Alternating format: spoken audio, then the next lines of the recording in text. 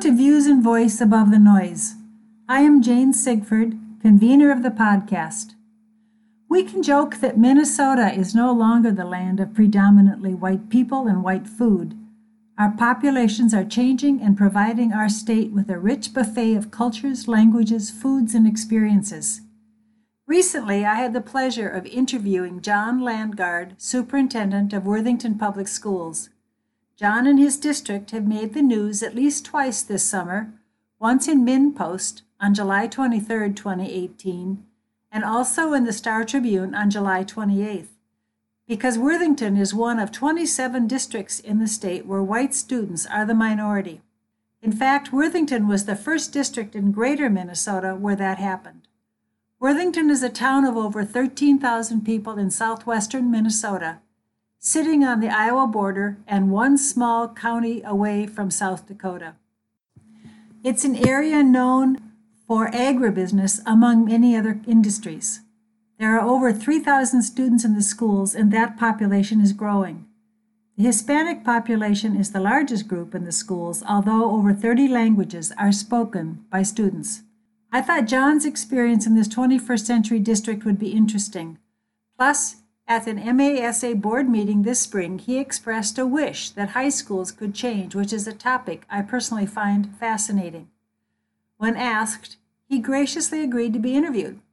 What you'll hear from John are the words of a man with a rich background of experiences, from being a math teacher and coach to becoming a superintendent for the last 25 years, 15 in Worthington. You will hear the words of a systems thinker who isn't afraid of taking a risk, who incorporates changes to stay current, but who does not just do something because it is the latest thing to do. He believes in marrying wisdom with adventure. He recognizes the need to keep what is good and valuable, yet ventures into areas to shape an unknown future. John begins by describing his school population. When I started in this district 15 years ago, we were 35% diverse. This last year, and we bounced between 68 and 70%. Wow. Our elementary is actually 74% diverse. So we're going to kind of stabilize in that range. Is that largely Hispanic? That's the majority, but we have 31 different languages spoken in our school district, not counting all the additional dialects. So, our diversity, we employ 3 full-time Hispanic translators and then probably 40 on-call interpreters, as well as we utilize a phone interpretation when we can't get a real live person in the room. Having different populations demands different types of programming. Well, I think when you have a changing population in your district, such as the increase of language, you also then have that increase need for additional support. So when I started 15 years ago, we had a half a dozen EL teachers. We now employ 30. And our whole English learner, identified learners, we're in that 900 range, which is close to a third of our total population. So one of the biggest pieces that we continually work with is having the right support mechanisms in place. And I just told the lady here earlier, we interviewed an AP 5 years ago, and she had done her homework on the district, and she said, I can't believe all the additional resources and support pieces you have in place compared to a lot of other districts. Like what? It might be Read 180 for kids, paraprofessionals, EL teachers, so we decrease that number that they're working with. Other technology support programs that will help fluency and development in a quicker manner. In your community ed program, do you have any resources where even the teachers from the schools go out into homes and work with parents? We do. We have parent liaisons, parent advocates, and of course with our integration collaborative, we have some of those support mechanisms as well for that. And so our community ed program is a huge asset in supporting not only our families, but even our children and what we do for programming. So, are there adults who don't speak English that come to classes through the community or the schools somehow? we do. We have adult language classes. We have citizenship classes, which most community ed do, but we have it on a much bigger, broader. And the way we run some of our preschool programming, we run it in conjunction with the adult programming, so it's a family education type approach. So when kids are in preschool, parents are in class as well. Not only is Worthington providing programming for the current students, but they are thinking in the future by trying a program of growing your own teachers. And here's what John has to say about that program. We're in the process of developing a teacher, what I'll call Grow Your Own program. We're in collaboration with Minnesota West and SMSU. And Minnesota West is what? Community college? Community college. And so the nice part is we're hoping to offer 1 to 4 classes to our high school. Introduction to Education was the first one we offered for 20 kids last year. And we're hoping they'll have anywhere from 3 to 12 credits when they graduate. They go out to Minnesota West and finish their 2 years completion degree.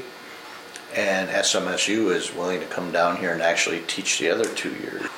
And because of cultural barriers, sometimes kids aren't able to travel to a campus, live on campus.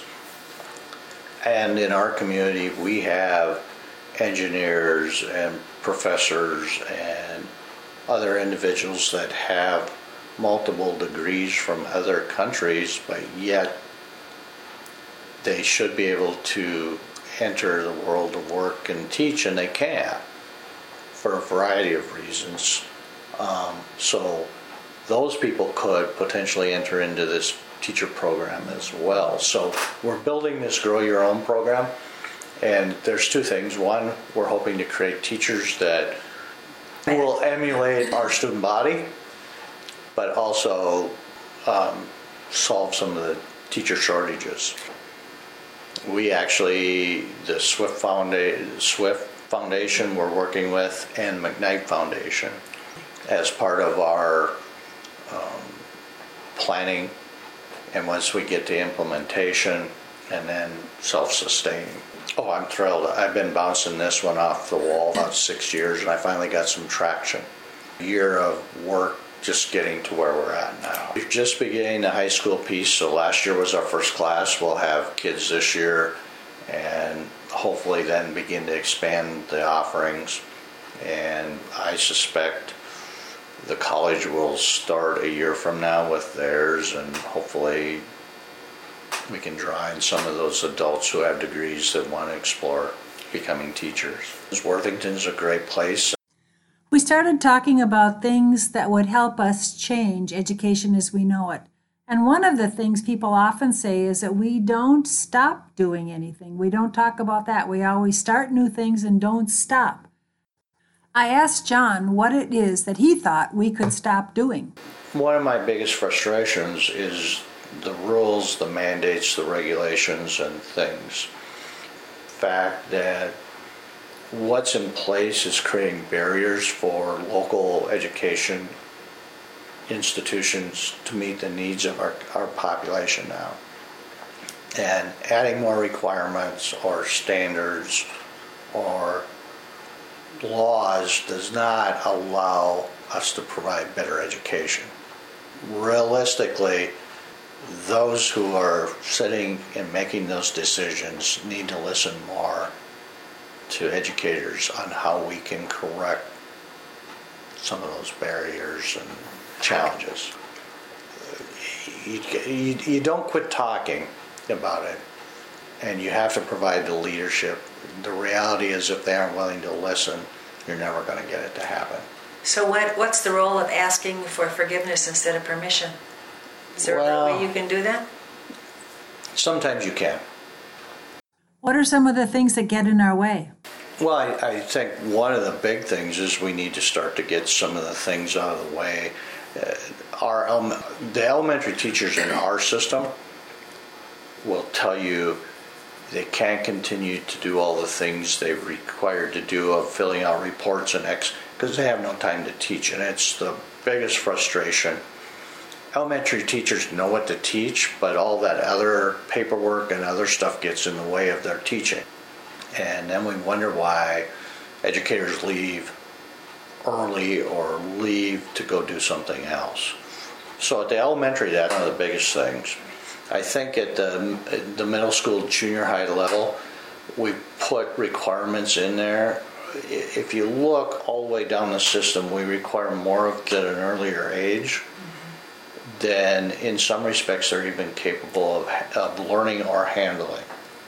I mean, like algebra, you mean? Like algebra is a great example. And, there are ways to teach algebra to younger age kids, but not the entire subject.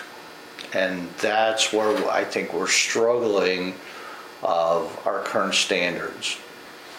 In this state and across the country, we determine what the minimum standards are going to be and test for that level versus a continually moving target, the better off our country will be. Because our goal needs to be, here's the minimum level, and we have kids that could meet that at 6th grade, and we have kids that it'll take them till they're seniors to meet that. But until we establish that, that's why when they had the basic skills test years ago, that was great. A lot of people hated it, but it was the right thing. Now the MCAs are the wrong thing, and we test the heck out of kids. And I have less concern about the world's best workforce because I think it has forced districts to put all their plans in one spot and start to focus. I don't agree with everything that's a part of that, and I think it's just another report to do that gets shelved till the next time you have to do it. But I think it has focused us on, and particularly in our district, our continuous improvement plans, where we're headed as a district, not only academically but operationally. At least in our district, that's what it's done. So I'm not totally opposed to the world's best workforce. It's just I don't like this regulatory factor. It was supposed to be a 1.5-page summary document. Now it's become a monster. And again, you can't keep changing the test, and you can't keep changing to get accurate data. The data out there, to me, for the most part, is invalid. It's frustrating when I tell teachers they have to work with data, so we try and work with that continual growth. And I have not run into an educator that can't tell me a kid is growing or not. What's the value of what we're doing testing? At one point, our district had 77 days of testing. And kids are tired of testing. I know kids, I've talked to them. I have one tell me this year, I just made a design. There's one other way, and of course we'll get dinged, but you just tell all your parents to opt out. You do like the Lakeville district, and you become an innovative district, and you just don't have to do that. Those are the things that we struggle in educationally with the systems that we have in place, and every legislative session, if you look at the last legislative session, there were over 100 new potential mandates coming our way. And I made the comment, and again, I've been at this a long time, I just assume they meet every other year. At least I have a year just to get my feet on the ground. You've mentioned rules and regs and laws as being barriers to doing what we need to do. Some people see the increasing diversity as an increasing problem to doing what we need to do. What's your comment? A lot of people see the changing populations as a potential negative. I don't see it that way. I see it as a positive. My oldest daughter could elaborate constantly on the value, and the best part of her education was this culturally diverse, global representative school. And her ability to work with multiple people, and she saw it both at the college and currently what she's doing now, where some people struggle with that. She doesn't have those struggles. And she has friends that come from all walks of life. And again, people see those as, you can't put a value on that, you can't define that, but our kids, yeah, there's some kids that do see color. Mm-hmm. The majority of our kids don't. We have great kids in our district. They interact well. They're very active together. And most of our potential problems that exist for us might be two girls having issue with each other based on looking at you wrong or boyfriends or whatever. I would stack our student body behavior-wise and act up against any. We have great kids. I have no fear of ever taking anyone into our buildings and not them being respected and being safe. I like it. They're wonderful people. Every culture, every background has their pluses and minuses. But I even see myself, where I would have been in a big city and walking down, I may have been apprehensive. I'm not so much anymore. I'm still guarded because you're in a big city, but not because somebody's black or white or whatever. Because there's a lot of neat people and they have a lot to offer. And I grew up around migrant workers because I grew up in northwest Minnesota as part of the Sugar Beet. Used to play baseball with a young man that was a good friend of mine, and he came from Texas every year. I've been somewhat exposed all the way through my life. At an MASA board meeting, John made the comment that he didn't know if he would live to see major high school reform. I asked him if he thought high schools today were outdated. I think they are. We have this traditional model that hasn't changed for years and years and years, and in some respects it's lecture and kids take notes and they regurgitate things. I've seen more of the change happen on that now with the approach to hybrid or the reverse teaching models that have helped to change some of that educational. It's not the lecture, internalize, repeat type, which still happens in my view at the college level way too much. But when I talk about how schools need to change and how we need to function better, I believe strongly in teaching kids how to be accountable for themselves. And so it isn't the structure that they show up at 8 o'clock and they're done at 3 o'clock, particularly as they get to be a senior. They need to have the flexibility and understanding of managing themselves. So when they potentially either go into the world of work, they know how to show up for work on time, or they go to a 2-year or 4-year school and you need to be in class. And oh, by the way, if you choose not to be in class, there's consequences for that, whether it's you didn't get the material or whatever. But you don't have to sit in a desk to learn everything. And that's where I think we're making a mistake at the high school level. Yes, the freshmen need a lot more structure to help them get that. They need a little less structure at the sophomore level. And by the time they're juniors and seniors, they need to be starting to learn those soft skills, which is the biggest problem that employers have with them.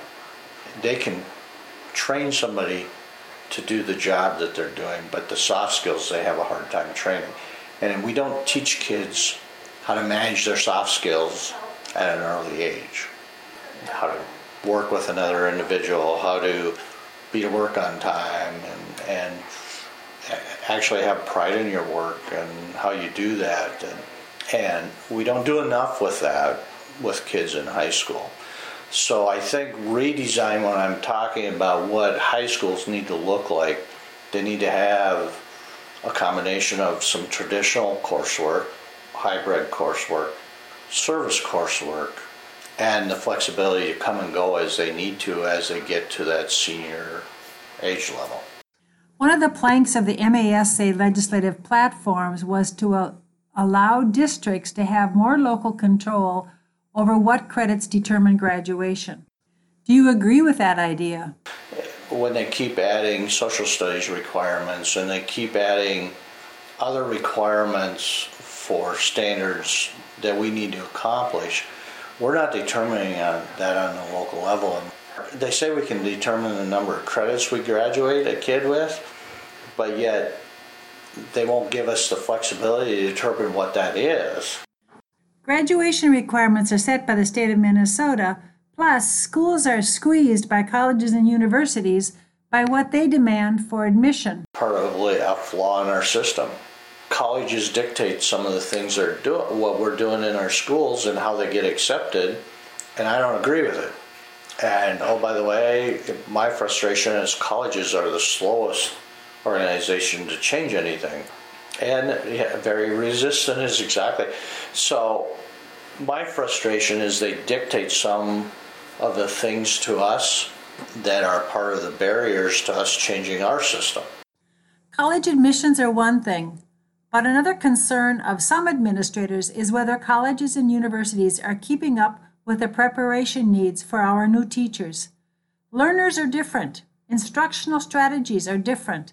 Technological resources change quickly, and not every district has the same resources. At one point in time, we had great graduates coming out that were well trained and doing well. I'm starting to get a little concerned again.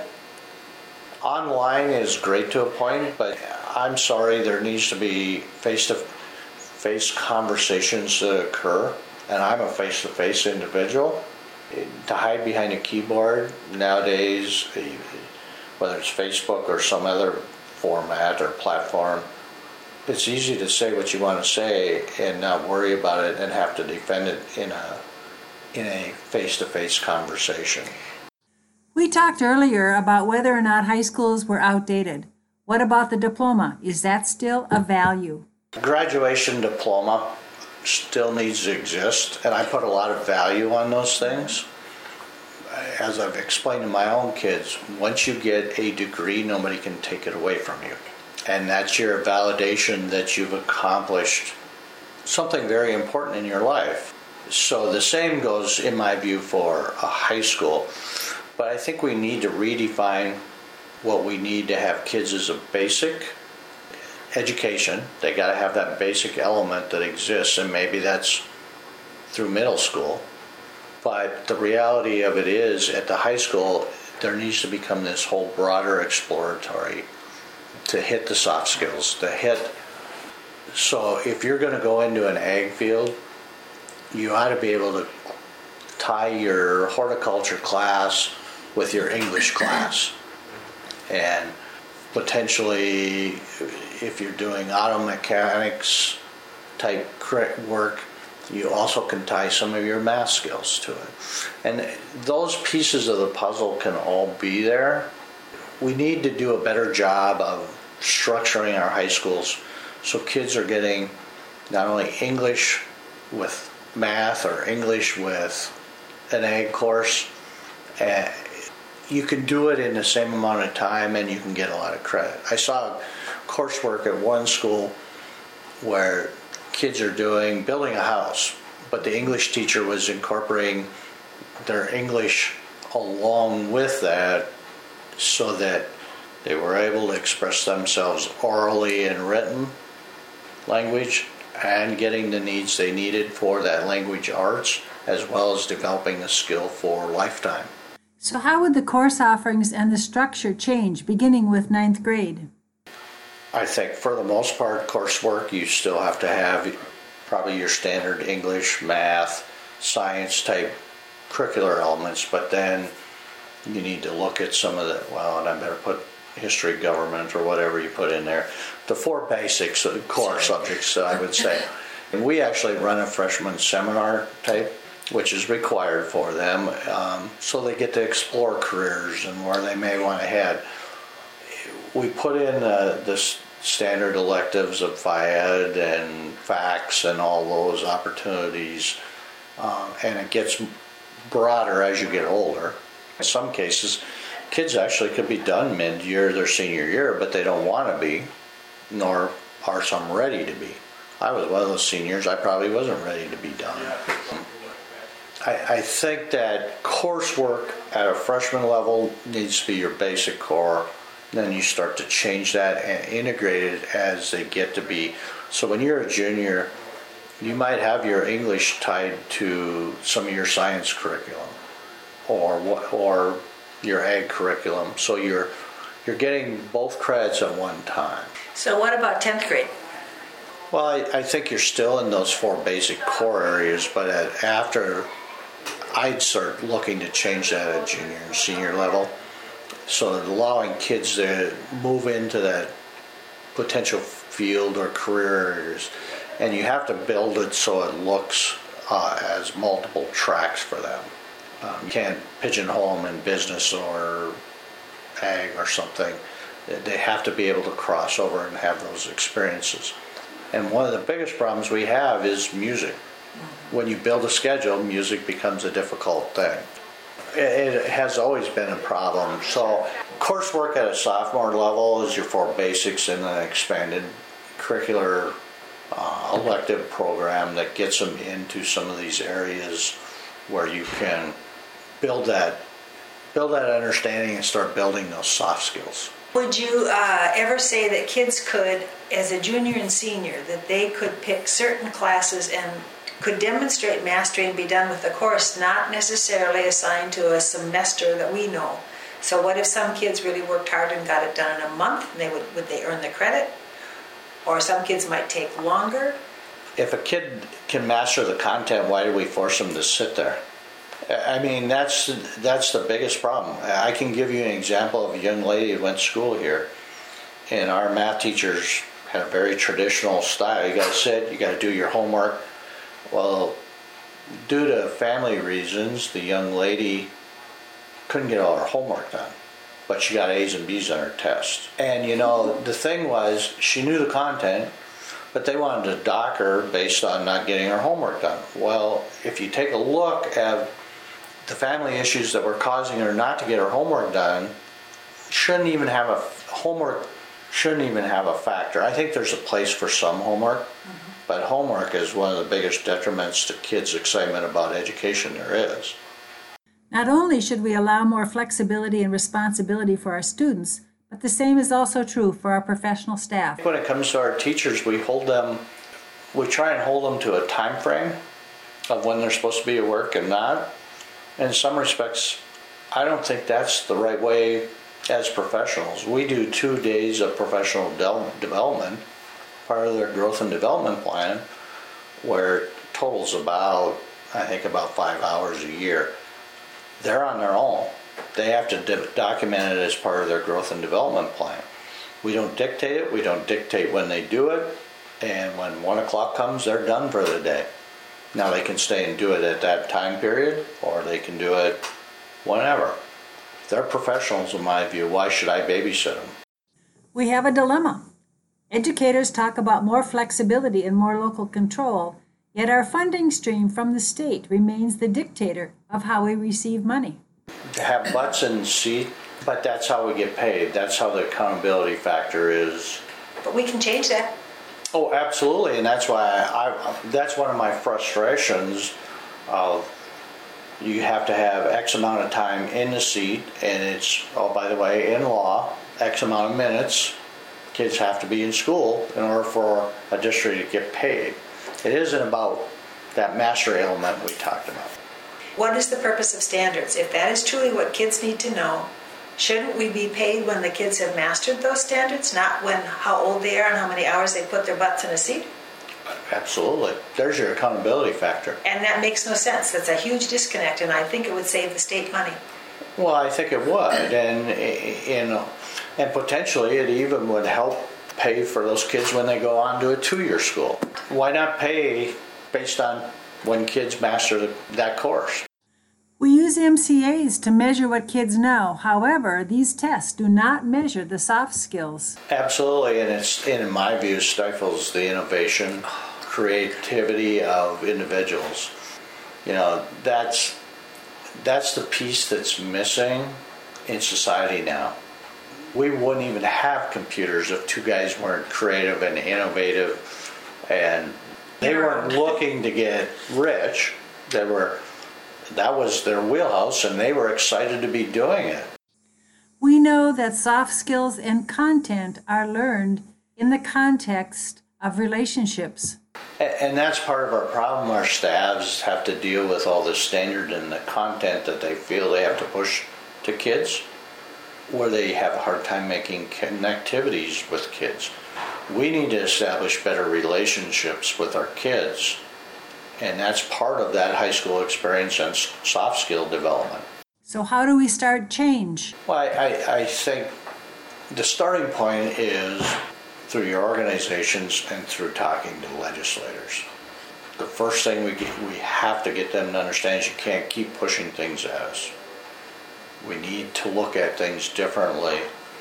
And there needs to be, I don't even want to say task force, but we need to have groups of people talking about how we can make our system stronger and better and adjust it. And we can't let sports and the colleges dictate to us. How do we get organizations to change? I don't know if I have that answer. I've had conversations with multiple people numerous times, and sometimes I feel like I'm running into a brick wall all the time.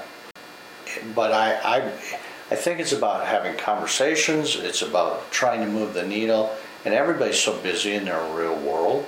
I used to say in my job I'd have certain periods of time as a superintendent where they were down points, or I can't even find time to go on vacation because I'm dealing with referendums, or I'm dealing with employee issues, or we're trying to hire or setting the schedule. The downtime doesn't exist anymore. And it's partly due to all the additional mandates and requirements and reporting that we have to do. In most districts, I can't imagine being in a small district anymore because I don't know who does all that work. I mean, whether it's square footage reports or the world's best workforce, I have help here to get those things done.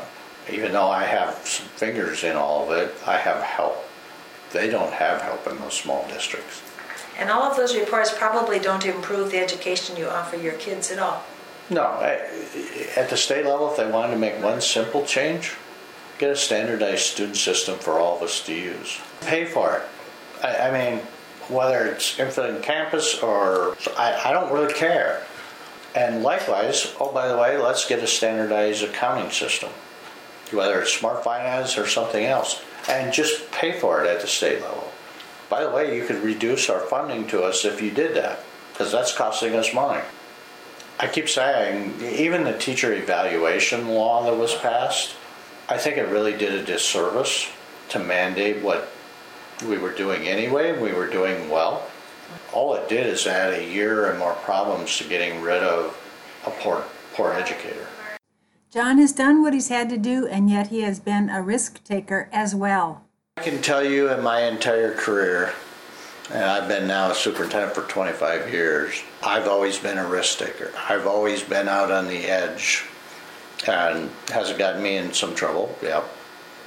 But when you do the whole balancing act, I've achieved more than the other side of the coin. And, I can even equate it in this district. We've taken, in 15 years, the risk, particularly the last 10, and we've spent close to $30 million in technology, buildings, curricular areas that most districts would love to have. John has some final words for us all about how to stay engaged, not to get discouraged, and to keep on doing the job.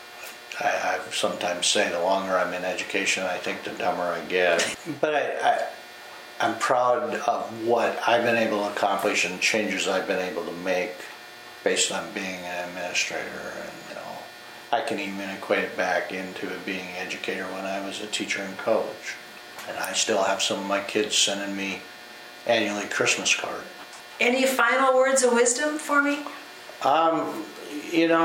Probably the biggest thing I want, because there's so many young administrators out there, and the biggest thing I could tell them, you've got a long career ahead of you, you've got a lot to work through, but don't quit being innovative and a change agent to move things forward.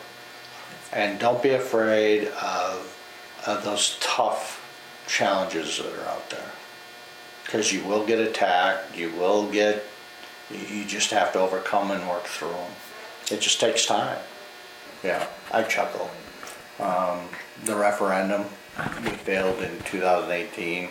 And my wife made the observation, I got the numbers, we had a bunch of people at our house.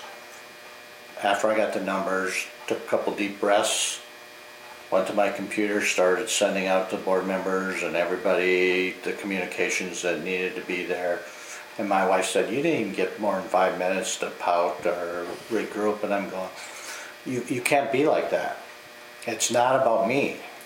And so the next morning I called our consultant we work with, and I said, I need you to do this, I need this information, I need you to do this, and I want to see these kind of numbers for this type of potential next step. He said to me on the phone, he said, just a minute, I'm still pouting. I said, you don't have time to pout, get off it, time's up, let's go. I've got work to get done and get organized. So he called me yesterday and he said, I need one of those John Landgard time to quit pouting speeches. I said, how much do you want? Because I could fire up really easy. That's the part, it's never about the superintendent or the administrators. The focus has always got to be about the kids. And oh, by the way, if you get a kick in the pants, you got to turn around, get up and get moving. Thanks to John for sharing his ideas with us. His slogan of get up and get moving might even be a good logo for a t-shirt for Santa to put in John's stocking this Christmas. Dr. Seuss, my favorite philosopher, is busy getting ready for the opening of school, but I think John's words of get up and get moving are great closing words for us as we are gearing up for another school year. I hope everyone has a great year. This is Jane Sigford, convener of the podcast. My email is jlsigford@comcast.net. Thanks for listening.